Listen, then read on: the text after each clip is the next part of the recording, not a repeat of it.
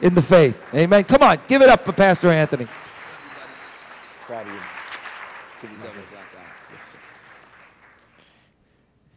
It is always good to hear him tell me I'm his son. You know, because there's a lot that I'm going to share today based on him, and it's for the glory of God. But when he told me he was doing rebuilding, he said he wanted to get a bodybuilder in here. I said, well, I wrote a book called The Bodybuilder, but I ain't the bodybuilder. Because the bottom line is, when I looked at the parallels, and I'll talk to you about this in a second, between bodybuilding and being built as a believer, I recognize that we are the body of Christ, and Jesus Christ builds us up to where we need to be. So ultimately, Jesus Christ is the ultimate bodybuilder. Amen? And I have a heartbeat and a desire to just bring a message as far as I can and as much as I can, and my church has been so gracious to give me a liberty to go and visit other churches and talk about what's been on my heart through this book and through this this great coming together of my passions. But I do have something this morning that I want to make sure I get to Pastor, and it is his very own body, because he's a strong man. He's a strong man. Chapter 5 of my book is all about Pastor Milazzo. And he's a bodybuilder in my eyes. And the text is based on a scripture he and I talked about a long time ago. 1 Timothy 4:8, physical training is of some value, but godliness has value for all things. And this is really the nuts and bolts of this book that I wrote. And this is a T-shirt right here for Pastor Steve. And come on, don't you think he'd look great if he just had that slapped on over that beautiful yellow sunshine shirt right there?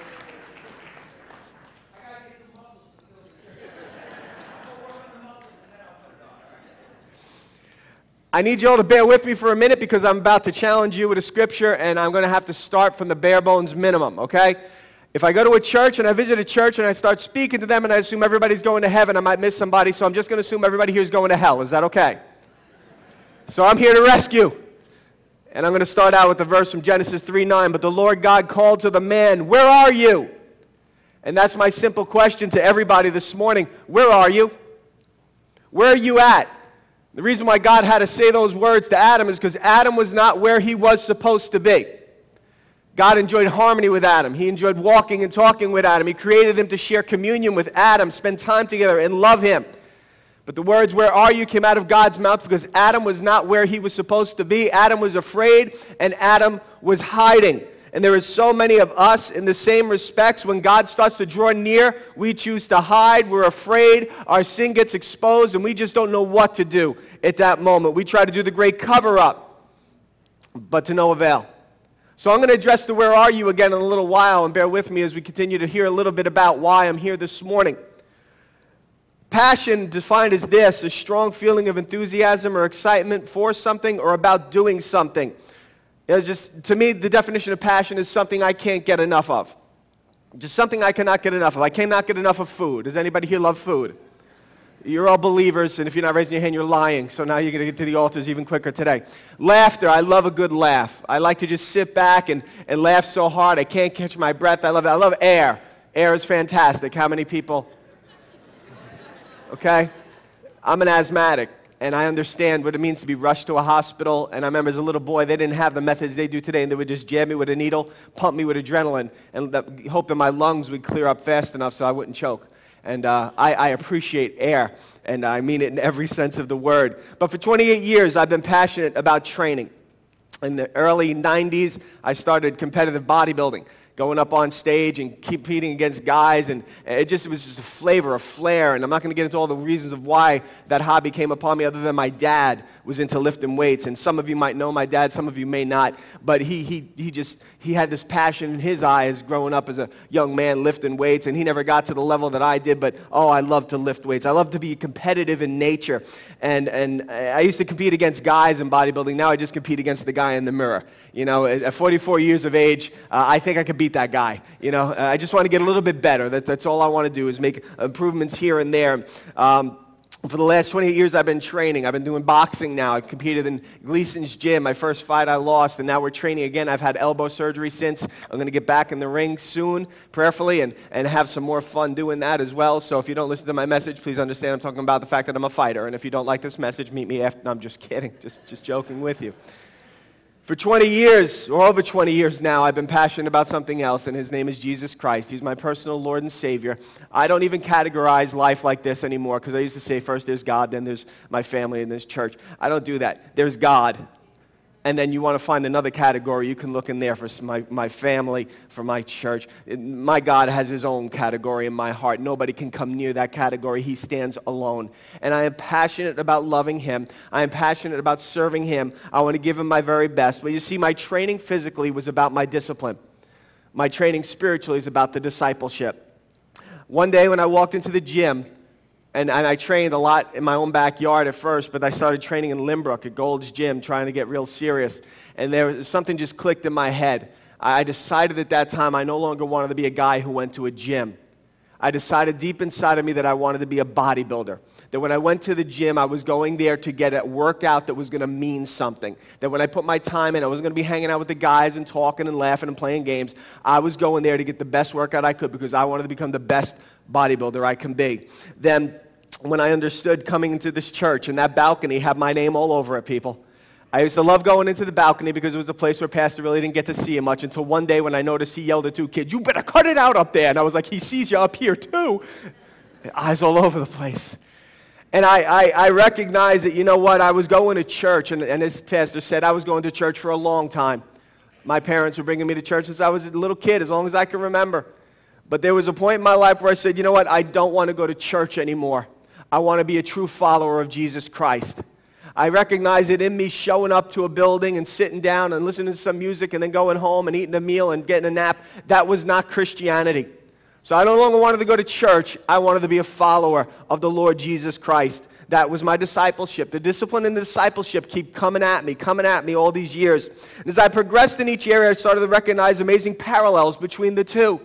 I stepped back and I looked at them and I said, you know what, physical discipline and godly discipleship, they keep colliding with one another in my life. I keep seeing the similarities, and they're just so alive, they're just so real that somebody needs to hear about it. I have to start penning this stuff and putting it down. Discipline and discipleship are married together, and my goal was to show how those similarities, in the same way that we build our body, is the same way that Jesus is building the body, the church. And as I penned it and I put it down, I said, God, use this to make a difference in people's lives. My heartbeat was this, that everybody who knows someone who works out, someone who's into fitness, someone who's into that type of lifestyle, they need to be evangelized as well. And where Jesus used fishing and farming, I was going to take training, and I was going to tie it together so that someone can read this book and say, you know what, I see what the gospel's really talking about now. I see what this is all about. So maybe you're not training, but you know somebody who is, and you need to have their etiquette, their conversational pieces. You got to be able to share to them something that they're going to get, they're going to understand. And that's why God put this on my heart to put this book out. And as I looked at it, I realized that there was so many things that I wanted to aspire to become. And each chapter breaks down a transition in me that had to be broken and rebuilt. Broken and rebuilt. There was a quote that I heard recently. It's called, it said, "A goal without a plan is just a dream."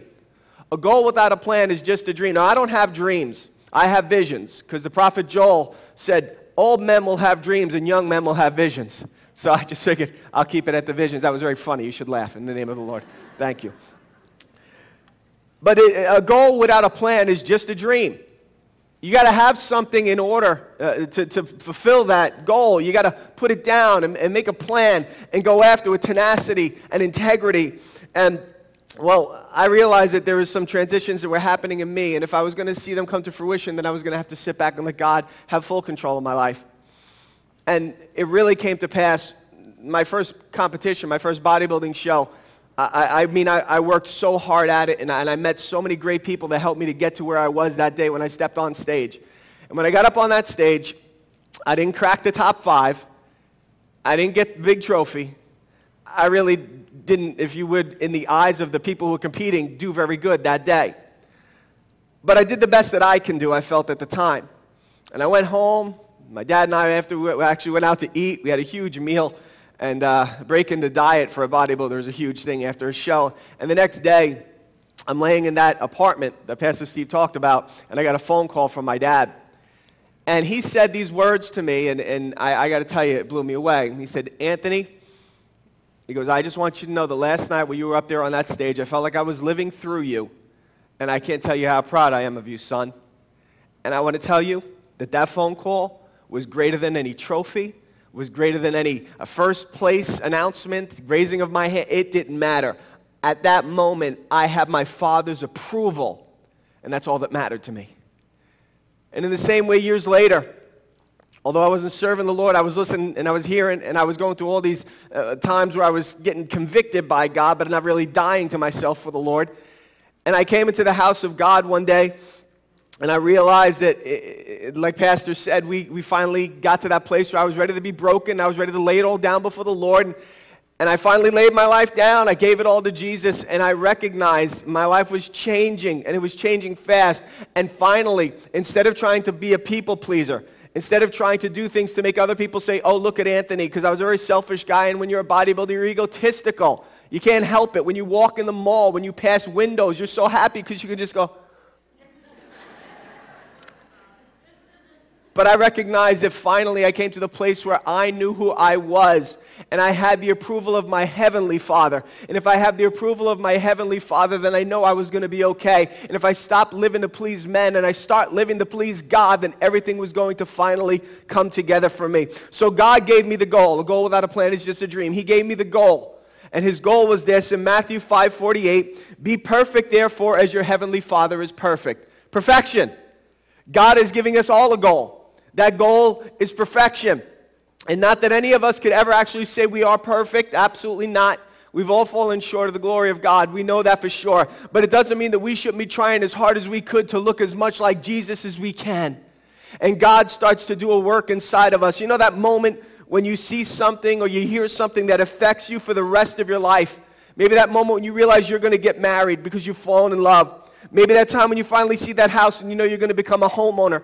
Maybe when you finally check out all the schools and you recognize that's where I'm going to get my education. But for me, it was that moment where I said, you know what, I'm finally going to get right with God. I'm finally going to give him my everything. He's going to get every ounce of who I am. The way Jesus died for me, I want to live for him. I want to give him all of my heart, mind, soul, and strength. I would not have walked through that doorway. I would have never been that person who finally changed if someone didn't let me know that I wasn't doing it right. Because I, in my heart, thought I was okay. I thought, I can't be that bad. I've heard all the messages. I've even been to the altars, and you'll hear about my spiritual bulimia before we finish. All of those things are coming to pass, but somebody told me, and it was such a simple sentence. That conversation my father had with Pastor Steve, that conversation was preceded by these words to me by my dad. When he looked at me and I had a big breakup in my life and I was brokenhearted, and he said, son, when are you going to get right with God? And it dawned on me that the man who was bringing me to church, the guy who taught me about Jesus, the guy who was being, somewhat of an example to me as best as he could, my father, because he had a hard knocks life in his own way, I realized that he looked at me as someone who didn't know God. He didn't look at me as a kid who was doing it right. He looked at me like I was, and by hearing those words, something triggered inside of me saying, you're not right with God. Something has to change. Something has to turn around.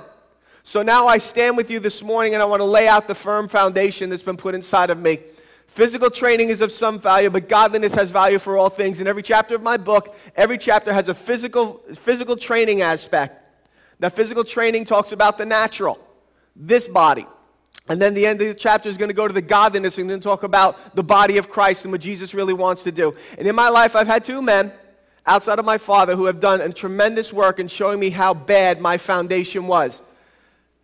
Thus, in 2000, well, a few years ago, I'm getting so old I can't do math anymore. It's just happening like that. My daughter was going to kindergarten, and I met a man named Robert Martinez. Robert Martinez was a former pro boxer. He's about 250 pounds. He's lightning fast, and when he hits you, it hurts a lot. He was a boxing instructor, and I told my wife that I wanted to take boxing or MMA because I thought the fighters looked great, and I figured if I was still going to lift, maybe I can do some of their workouts and get into much better shape. Well, she said, great. So she bought me a few boxing lessons. She bought me 4 lessons. And the first lesson with that man showed me right away that if you want to learn how to box, you have to be able to learn how to box. And I recognized that although on the outward I had my, if you would, bodybuilder type physique, where I have my traps and my triceps and my biceps and I stand a certain way. I don't put toothpicks under my arms as some people think. They just sometimes flare out that way.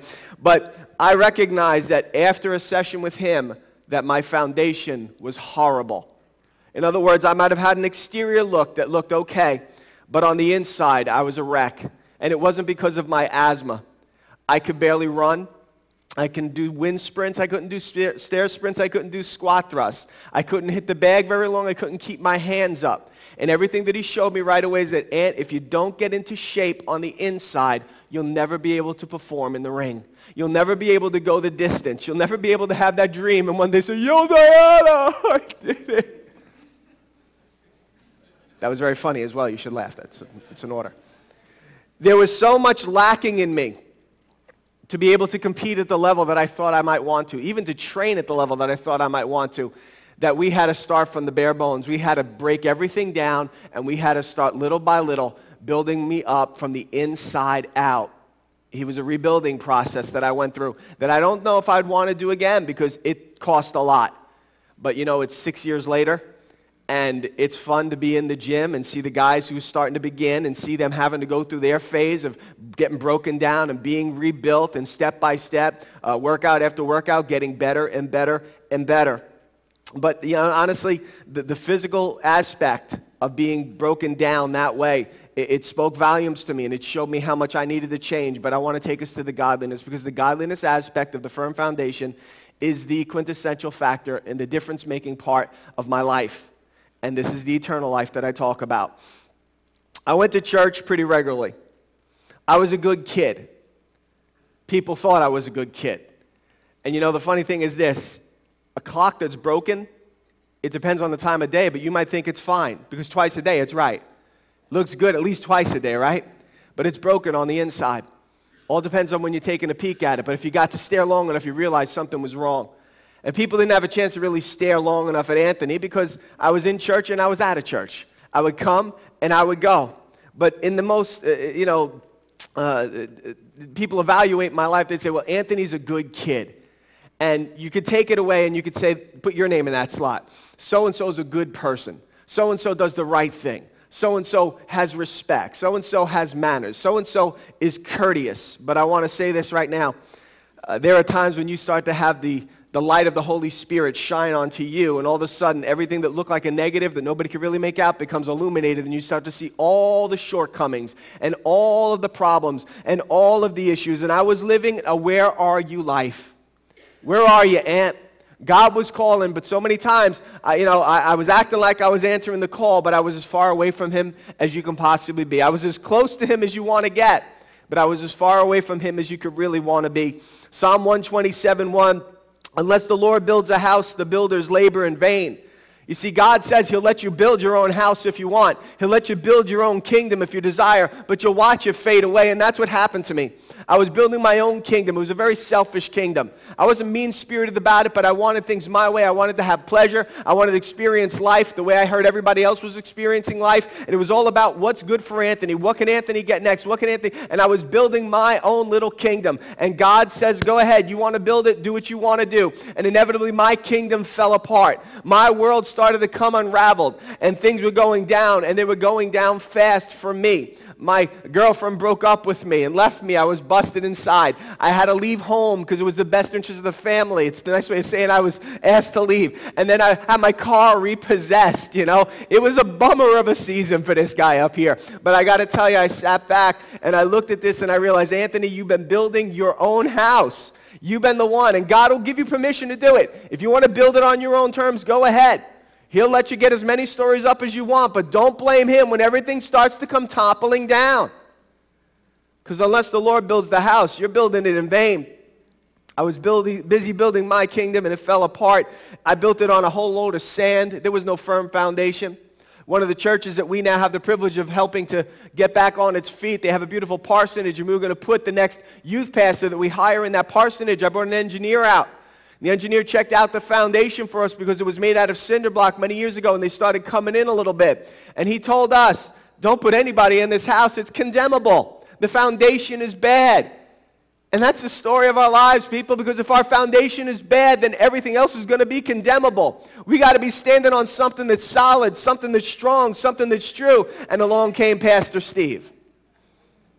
How many people had an along came Pastor Steve moment in their life? Oh. Along came Pastor Steve, my spiritual father. And he showed me that the foundation I was standing on was built on deception and lies. He looked me in the eye. He's a straight shooter. Thus, I'm the same way with my ministry. He always would say, look, if you preach sin and salvation, the Lord's going to bless the house that you preach in. And he looked at me and he told me, these are all the things that are off kilter. You got to repent. You got to get your life right. And he told me I had a fire insurance policy. Have you used that phrase with you? Fire insurance policy. In other words, I was living a life where I was hoping when I get to heaven, I could say, God, this is what I got, and I hope that's good enough. It's the package deal that I signed up for when I was a kid, and I didn't know any better, and I've been living life on my terms. And he says, God doesn't accept fire insurance policies. He only accepts hearts that are surrendered to him. And if you're living your life like you got some fire insurance policy, guess what? You can't cash it in heaven. It ain't going to get you, it won't even get you in the bus here. It doesn't do nothing for anybody. But we're deceiving ourselves into thinking we're okay. So I saw that even though I thought I looked good in God's eyes, I was really a mess. And the first thing that he helped me to understand, for me to be rebuilt into who God wanted me to be, was that I needed to repent and confess my sins. I'm not making mistakes. I wasn't messing up. I was in sin. And I needed to repent of those sins and ask the healer of my soul to forgive me. And then the rebuilding phase was going to start. I was going to be a disciple. I wanted to be a disciple. I figured if Jesus died for me the way he did, then I want to live for him radically. I want to give him everything I got, every ounce of who I am in every way, shape, and form. Spiritual disciplines needed to be taught to me. And he took time and invested in me. And the church, please understand, it was considerably smaller at the time. And it was a much different world at that time. He wasn't even the senior pastor. He was assistant pastor at the time, associate pastor. And now I know he's so stretched and he's got so many demands on him. But for me at that moment, he was still able to take the time to pour into my life in a way that that there are people here that want to do the very same thing for you. Spiritual disciplines had to be taught to me. I didn't know any better. In Romans 12:2, it says, do not conform to the pattern of this world, but be transformed by the renewing of your mind. I had to start thinking differently. Where I was always thinking about Anthony and what he wanted and what would be fun and what would give me pleasure, I had to start thinking about what God wanted. And how did the Holy Spirit want to use me? And how does that work? How do I have the Holy Spirit fill me? How does the Holy Spirit get a hold of my life and take me to places I never thought I can go? I was just having to have the whole reconstruction inside of my head, a rebuilding of my mind. Every thought had to be taken captive, and God wanted to do it, and he wanted to do it in a grandiose way. And it says, then you will be able to test and approve what God's will is, his good, pleasing, and perfect will. So not only now did I find out that I needed my mind renewed, but I could actually know what God wants for me. And I could actually test it, and I could actually see what would make him happy. I wanted to put a smile on his face instead of a tear in his eye for a change, but it was going to take a lot of change in me. I had to start thinking differently. Then 1 Timothy 4:16 says, watch your life and doctrine closely. Persevere in them, because if you do, you will save both yourself and your hearers. Could you imagine that? Not only watching your life, but your doctrine closely. So he had to teach me the Word of God. He had to spoon feed it to me because I really couldn't take it in. I knew about 10 commandments, but I couldn't recite them all. I knew about, the Our Father because I said it growing up, being raised Catholic in Brentwood. I just didn't know what the Word of God was all about. I didn't understand the instructions of the Lord. So slowly and methodically, he spoon-fed me, and I wanted to take him in, and it was my business to crack open the Word after everything was said and done here and start diving into that Word on my own and start feeding myself as well as being fed by my pastor and others around me. Do you understand that? Babies need to be fed. Adults got to learn how to feed themselves. Can I get another amen? It's so important, people. So here's the goal, right? Be perfect as your heavenly Father is perfect. Matthew 5:48. Pastor Steve and any leader that's in your life and anyone who cares about God has this intended for you when you step into that place where you're no longer going to have God crying out to you where you're at, because you're hiding and you're afraid because you're in sin. The goal is to get you from a where you're at lifestyle to an Exodus 33:17 lifestyle, and I love this lifestyle. And the Lord said to Moses, I will do the very thing you ask because I am pleased with you and I know you by name. How awesome is that? That God would say, whatever you ask, you got it. How tight could you be with God that he would say to you, whatever you ask me for, you got it. Why? Because he's pleased with you and he knows you by name. He knows your name. We could all say, I love you, Jesus, but imagine when Jesus sits down and says, I love you, and he says your name after it. He knows your name. He's pleased with you. And he'll do the very thing you've asked. Why? Because everything you're asking for is lining up with his will, because you've had your mind renewed and you're testing and you're able to approve what his good and pleasing will is for you. So now whatever you're asking is coming from a heart that's committed to Jesus. And he says, go ahead. Do it. I'm pleased with you. I know you by name. Because now I needed the approval of my Heavenly Father. That was all that mattered to me, right? So this is where God was taking me in my rebuilding process. Pastor Steve wanted to see me go from a place where I was running and hiding, literally hiding in my basement, to a place now where I could be used by God and have God know me by my name. I like the passage in the Bible that says our names are written on the palm of his hand. Did you ever think about that? It's kind of like when you're in elementary school and a young girl would do that, because I don't know if any guys in elementary school are writing girls' names on their hands going, oh, look at this. I'm love. But a girl might do that, put a guy's name on her hand and be like, this is who I like, you know? And I think about God putting in our names written on his hand, and he's just looking at that name going, oh, man, I love them so much. I can't wait. One day I'm going to hold them and embrace them and love on them. I'm going to look them in the eye and tell them I couldn't wait for this moment. This is the greatest moment to me, when the King of Glory holds us in his arms and yet lets us know how much he loves us and desires to be with us. Amen? Well, to properly rebuild, we had to do what's called a frame-off restoration. You see, in my book, in my world, I understand classic cars. And when you take a classic car apart, you build it up, and you want to take off that frame, that old rust bucket, and inevitably gets turned into a beautiful classic. And that's what I know God wanted to do in every one of our lives. In the depth of my soul, he had to do a frame-off restoration. He was going to redeem, reconstruct, repair, restore, and rebuild my life. He justified me. He took me from being guilty and said and pronounced me innocent. He regenerated me. He took my old nature and he gave me a new nature. He sanctified me. My father was a city sanitation worker. He got the garbage out. Well, guess what? I still got a sanitation worker and my Father in heaven, except he's a sanctification worker. He's still getting the garbage out of me till this day. He's doing a tremendous work deep inside of my soul. And I don't care if I'm a senior pastor, I'm a daddy, I'm a husband, I'm still a son, I'm a spiritual son, I'm all these different hats, but the greatest title I will ever have is Son of the Most High God. And because he got his hands on me and he's been changing me and working for me on the inside out, I can't thank him enough. I will not be satisfied in going to church. I want to be a world changer. Amen. I am not satisfied in walking through the doors of an assembly where people worship God. I want to change the world. And look, I haven't hung out in Guam, Istanbul, and Bangladesh, but I know about Valley Stream, Medford, and Port Jeff. And if I can help change this Long Island for the glory of God, then Lord, go ahead and use me. Rebuild me into whoever you want me to be so that your name can be lifted higher and higher and higher.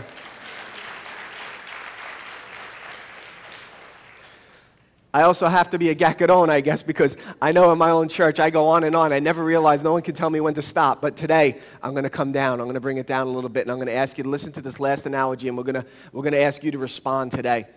I had spiritual bulimia. Spiritual bulimia was this. I would come to the house of God regularly, right? I would show up here. I would hear the message, and I would go to the altars and say, God, forgive me. Forgive me for what I've done, Lord.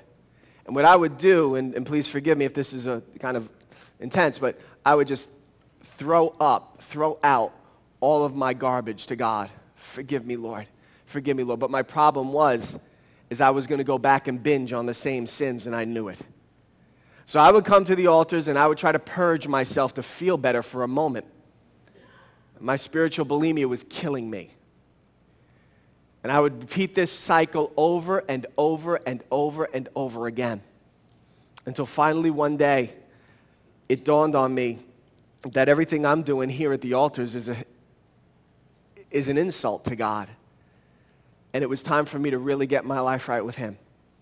I've kind of given you the steps a little bit on how that took place, but I am asking you today, if you understand what I'm talking about, if you understand that maybe God needs to do something deep inside of you, if you know that the getting right process is something you've been holding back on, this is a day, this is a moment, this is a time when you can let the Spirit of God well up inside of you, and he can start to do a cleanup in your life that's been like no other cleanup before. The glorious God of heaven and earth is shining down his light right now. His eyes of fire are looking in every heart. He knows who's right, and he knows who's living for themselves, and he is looking for a church to be repentant repentant, a church that's willing to come before him and bear all things, a church that's willing to be honest with themselves and honest with him, who's looking for the approval of their Father God, willing to confess their sins, and he is faithful and just to forgive us of our sins and to purify us from all unrighteousness.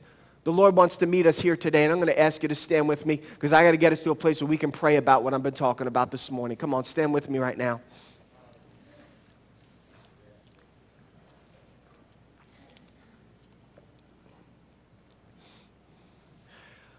I'm going to ask the question one more time. Where are you?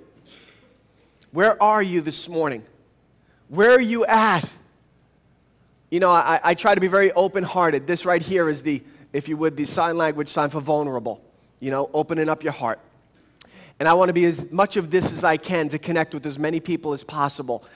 If I can tell my story and I could talk about my shortcomings and my flaws, even till this day, I mean, last week I was on the pulpit. It's almost like therapy for me when I'm telling them, oh, I messed up again this week. And they're all like, oh, there goes Pastor again. But I want to tell you right now, where are you? Where are you hiding and afraid? Are you scurrying to the corner because God's showing up and you don't want to meet, you don't want to see him, you don't want to have him have to look at you, and you don't want to have to hear what he has to say to you? Where are you right now? What kind of rebuilding does God have to do in you? Because understand, you don't have to fully be repentant and get your life right with God for him to be able to do some rebuilding inside of you. Maybe he wants to do a work inside of you, something new, something different, something extreme. I never knew I was going to be a pastor. God just said he wanted to build me up into something I never thought I would become. I didn't ask to be a pastor. He called me to be that. But you're all ministers, and you're all, in some way, shape, or form, a missionary to the people of your world, of your circle that you affect, the sphere of life that you minister to. So right now, I just hope and pray that you can hear my heart, and you need to do a self-evaluation right where you're at. Where are you? Where are you? I'm going to ask that you would bow your heads, and I don't know if the musicians can come and we can, but I want to ask this question right now. If you know you need to get your life right with Jesus Christ, the King of Glory is knocking on hearts this morning. He wants to be able to embrace you, but you keep going to places where he's saying, where are you? If you want to get your life right with Jesus Christ, if you recognize right now you need to repent of your sins and get your life right with God, can you just lift up a hand? I want to pray with you right now. Thank you, Jesus. Thank you, Lord. Thank you, Lord. You see, to me, this is the most important time because this is where the rebuilding can begin. You be honest with God. Don't be bringing him a half-hearted effort. When the Bible says, confess with your mouth Jesus is Lord and believe in your heart God raised him from the dead and you'll be saved. Don't be bringing him just some bad. You ain't got no fire insurance policy that's going to work now. You got to give him your heart because it's the only thing that we can give God that means something to him.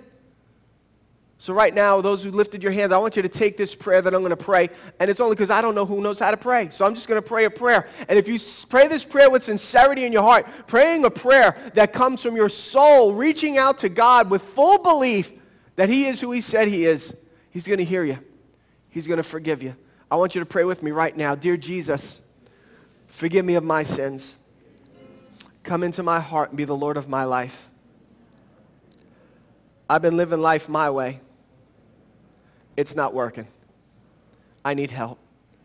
I need the cross. I believe you died. I believe the tomb was empty. I believe you're alive. I'm yours, Lord. Thank you for forgiving me. In Jesus' name we pray. Amen. Now I want to say this too right now for all of you. All of us are up for a visit to the hands of the Holy Spirit for some rebuilding. I don't know what kind of repair work you need.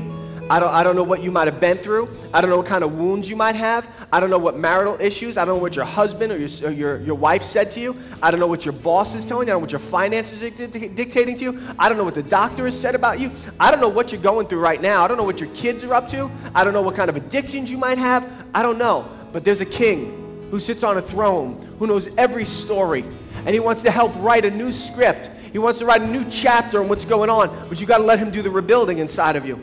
You got to let him take that situation and start making that the fact that he's building the house, not you.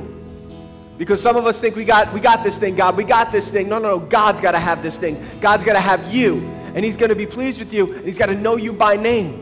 So I'm going to ask you right now, if you want some prayer on God doing a work inside of your life, rebuilding the issues that you're dealing with, maybe even a little bit of you. You know, sometimes we can be sinful We might not be judged on our sin, but we might have sinned, and we need to get to God. Whatever the area is, if you need some rebuilding, come on, just get out of those chairs, and let's get to this altar, and let's start seeking the Lord about God doing some serious rebuilding deep inside of us. Am I right to say that, to ask them? Come on, I'm inviting you guys to come forward. We want to pray for you. We want to lift up the name of Jesus. Whatever work you need done on the inside, whatever is going on, whatever struggles, whatever issues, we want to be a people that can pray for one another. We want to be the church in action. We want to lift up Jesus Christ together today. Come on, let's be a family and let's pray for one another. Let's let God do the rebuilding today.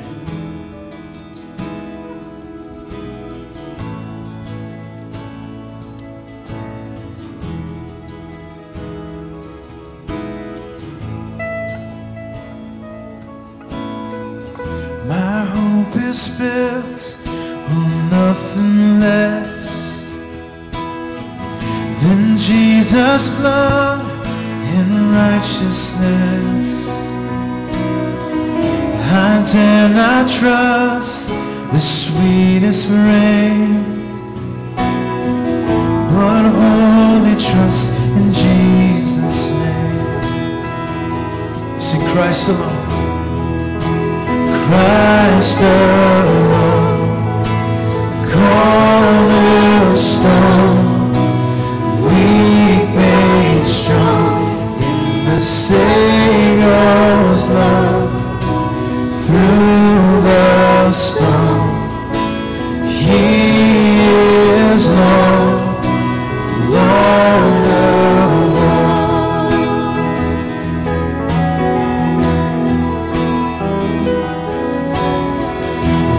Darkness seems to hide His face, I rest on His unchanging grace. In every high and stormy gale, my anchor holds within the veil. My anchor holds within the veil. Christ alone, Christ alone, cornerstone, weak made strong in the Savior's love. Through the storm, He is Lord. He's Lord of all. Here I am to worship. Here I am to worship. Here I am to bow down. Here I am to say that You're my God. You're altogether lovely, altogether worthy, altogether wonderful to me. Here I am to worship. Here I am to bow down. Here I am to say that You're my God. Oh, You're altogether lovely, altogether worthy, altogether wonderful to me. Now we've been through this process of the power of RE. And this morning it's about rebuilding. It's about God putting a good foundation in your life. Just like Pastor Anthony said, you can go to church all your life and have a bad foundation.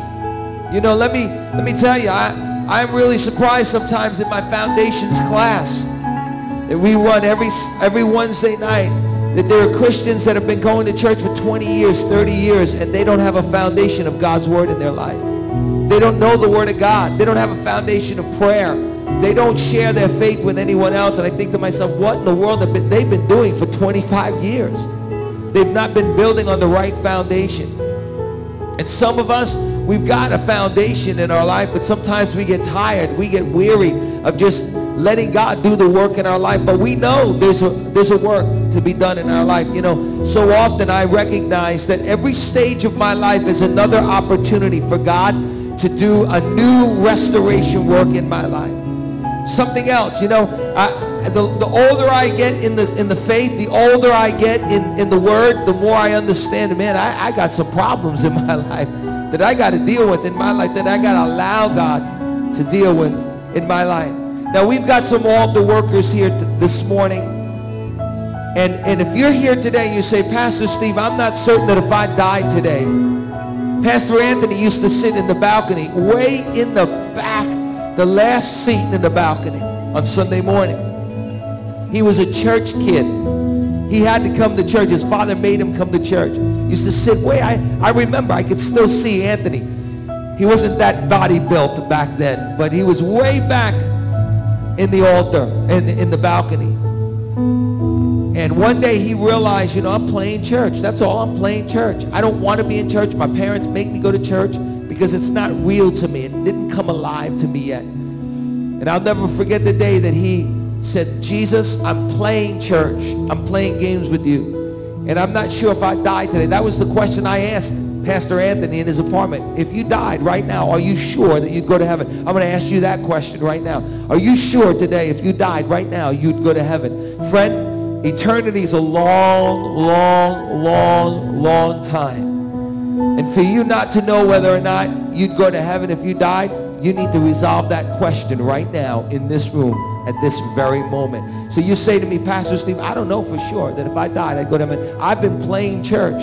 I don't really know if I have a relationship with God. I'm going to ask you right now. You're a young person. I'm going to ask you right now to get out of your seat and come and meet me right here. I want to pray for you. Say, Pastor, I need God to come into my life and change my life. Anybody here, quickly, you just come out of your seat. I want to pray for you right now. Anybody, quickly.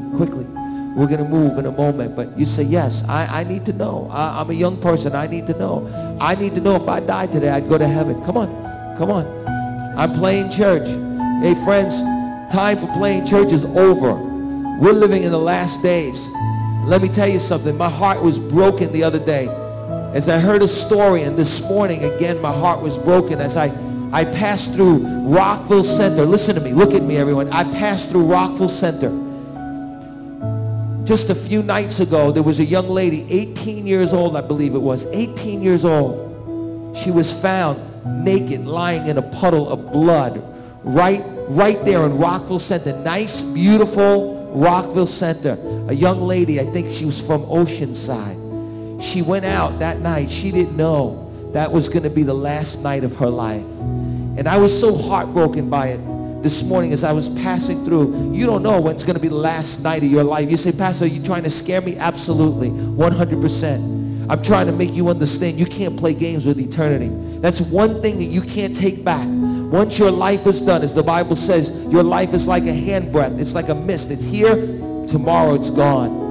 And I was 19 years old and I had a bad car accident, being rushed to the hospital, and I knew God was giving me another chance to get right with him. And I'm no fool. I said, yes, today's the day I'm going to get right with God. Maybe you need to get right with God today. Say, Lord, I need you to come into my life. Forgive me of my sins. That doesn't mean you're going to be perfect. Doesn't mean you have to work for your salvation. It means that you need to surrender and let him do that work in your life. To say, I'm a sinner. You died for me, and Lord, I thank you for the gift of eternal life. Anybody else, you need to come right now. I want you to come right now. I want to pray for you. Anybody else that needs to come, you say, Pastor, I need to get right with God today. I need Jesus to come into my life. Now, let me tell you something. This is just the beginning, young men. You could come every week to the altar and get right with God. Like Pastor Anthony said, bulimic, spiritual bulimia. Come, oh God, please forgive me. But the next thing you need to do is feed yourself. You need to get a good foundation in your life, a strong foundation. Too many people come to the altar every Sunday morning. It's like a revolving door every week. It's time to grow in the Lord. It's time to grow in the Lord. Amen? So I want you to make a commitment today. We're talking about the radical groups. And I want you to make a commitment. That book will help you. That radical book will help you to build the right foundation. Not a faulty foundation, because you know the American gospel tells us we can come and say a quick little prayer and God's going to bless us. That's not the gospel, amen? So radical is going to help you today to rebuild your life. I want some of the altar workers to come. We're going to pray for these young men and women that God really blesses their life. Extend your hand towards these people right now. We're going to pray for them right now. And if you need to still come out of your seat, I want you to come today. And I want to pray for you. Come on, altar workers. Father, we just want to thank you, God, for those that are here today. Lord, they responded, God, because in their heart, Lord, they just know that they need to grow, they need to learn, they need to understand the gospel, to understand that it is a free gift. But Lord, when Jesus comes into our life, he changes everything. God, I pray that you would change their lives, God, that you would make them radical for you, God. That, Lord, that they would recognize, Lord, that they can't do it on their own, and it's all about surrendering to your lordship today, God. So bless them today, God. Lord, bless them today, God. Lord, I pray for your Holy Spirit right now to touch them, Lord God. Come on, let's pray for these young people. God, in the name of Jesus, I pray for your Holy Spirit to touch them right now, God. Lord, they are repentant, Lord. God, they have had the courage, Lord God, to get out of their seats, Lord. This young man, Lord God, almost ran to the altar today, God. Father, use him for the glory of your kingdom, Father God. Help him to see, Lord, there's so much more for your kingdom, God. There are people that are hurting, and how you can help, oh God. Lord, through his life, Lord. Father, I thank you for this young lady right now. We pray, oh God, your hand to be upon her right now, God. Oh Lord, wrap your arms around her, Father. Help her to feel your love today. She needs, oh God, to feel your love today, God. So bless her today, God. Work in her life, God. Father, bring healing, oh God, to this heart, Father, today, Father, in the name of Jesus. And God, help her to know, God, that you'll never leave her and you'll never forsake her, Father. Touch her by the Holy Spirit today. In the name of Jesus, I pray. Oh, God's Holy Spirit's here today. Now, I want to ask you one more thing to do. You know what? A great pastor said every service needs to turn into a prayer meeting. Amen? So I want to ask you a question today. Do you know somebody who needs to get radically on fire for God? Do you know somebody that needs to be saved? You have a son, a daughter, somebody who needs a good foundation. I want to ask you to do two things. The first thing I want you to do is every service becomes a prayer meeting. You know, I am more committed to prayer today than ever before. Now, how do you get the church to pray corporately? How do you do that? I mean, you know, the truth is we've got all these ministries in the church and we've got all this stuff going on. Do I tell everybody to come back out on Sunday night? You won't come because you're too busy, huh? So while we're here right now, while we got that moment right now, while we have the moment to pray one for another, I'm going to invite you to get into groups of 2 or 3. And I'm going to invite you to pray one for another. And I want you to pray for the Radical series, and I want you to pray for your loved ones, your husband, your wife, your children, whoever it is. I want you to pray that they give their lives to Jesus and they get radically on fire for God. Now, Anthony was so humble today. He didn't even tell you that downstairs in the cafe is his book. I want to encourage you to get this book. Give it to somebody who needs a good foundation. It may be your son, your daughter, somebody who's been in church before, or maybe not been in church, and they're playing church. I want you to get this book. Go downstairs and encourage Pastor Anthony. And I want you to give this book to your son, your daughter, somebody who needs to read this book about playing church and how playing church doesn't get you to heaven, how you need to have a good foundation in your life. Come on, let's break up right now and let's find somebody we can pray with right now. Come on, let's pray right now. Come on, let's break up. All the workers, I want you right now to give these folks all the information they need. Get the information, follow up on them. Come on, come on. Come on. Amen. Amen.